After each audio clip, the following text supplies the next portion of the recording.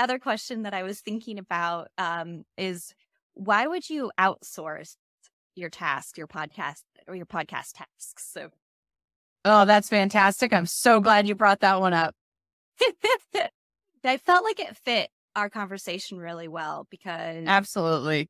it's the thing when you're dealing with potential podcaster burnout or you're looking for success in the new year. I think what's great about outsourcing your podcast tasks, I don't know why I can't say podcast at the moment, podcast tasks. I think what's great about it is that, first of all, when your time is the most valuable asset that you have in this world, it is the number one thing that you cannot get back is your time. And so what price do you put on that? And when you can outsource those tasks that are mundane so that you can focus on things that you're most passionate about that feed your soul, that's what you should be doing.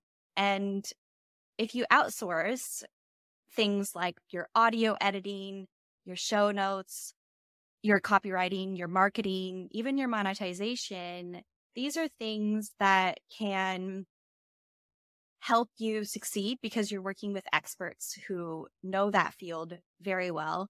And then on top of that, if you worked with someone like Brave Moon Podcast, for instance, you would be creating a level of accountability there because I don't just become your podcast project manager. I actually become your biggest cheerleader. I make sure that you're staying with it and that you're excited about it and that you keep on going with your podcast. So I think that is, I think that's why everyone should outsource podcast. Okay. So the question's totally going to come up. And so I'm going to go ahead and ask what a listener is going to ask. Yes. It's so expensive though. How can you justify? I mean, I know you're saying, and I agree with you. I agree completely that your time is your most valuable asset.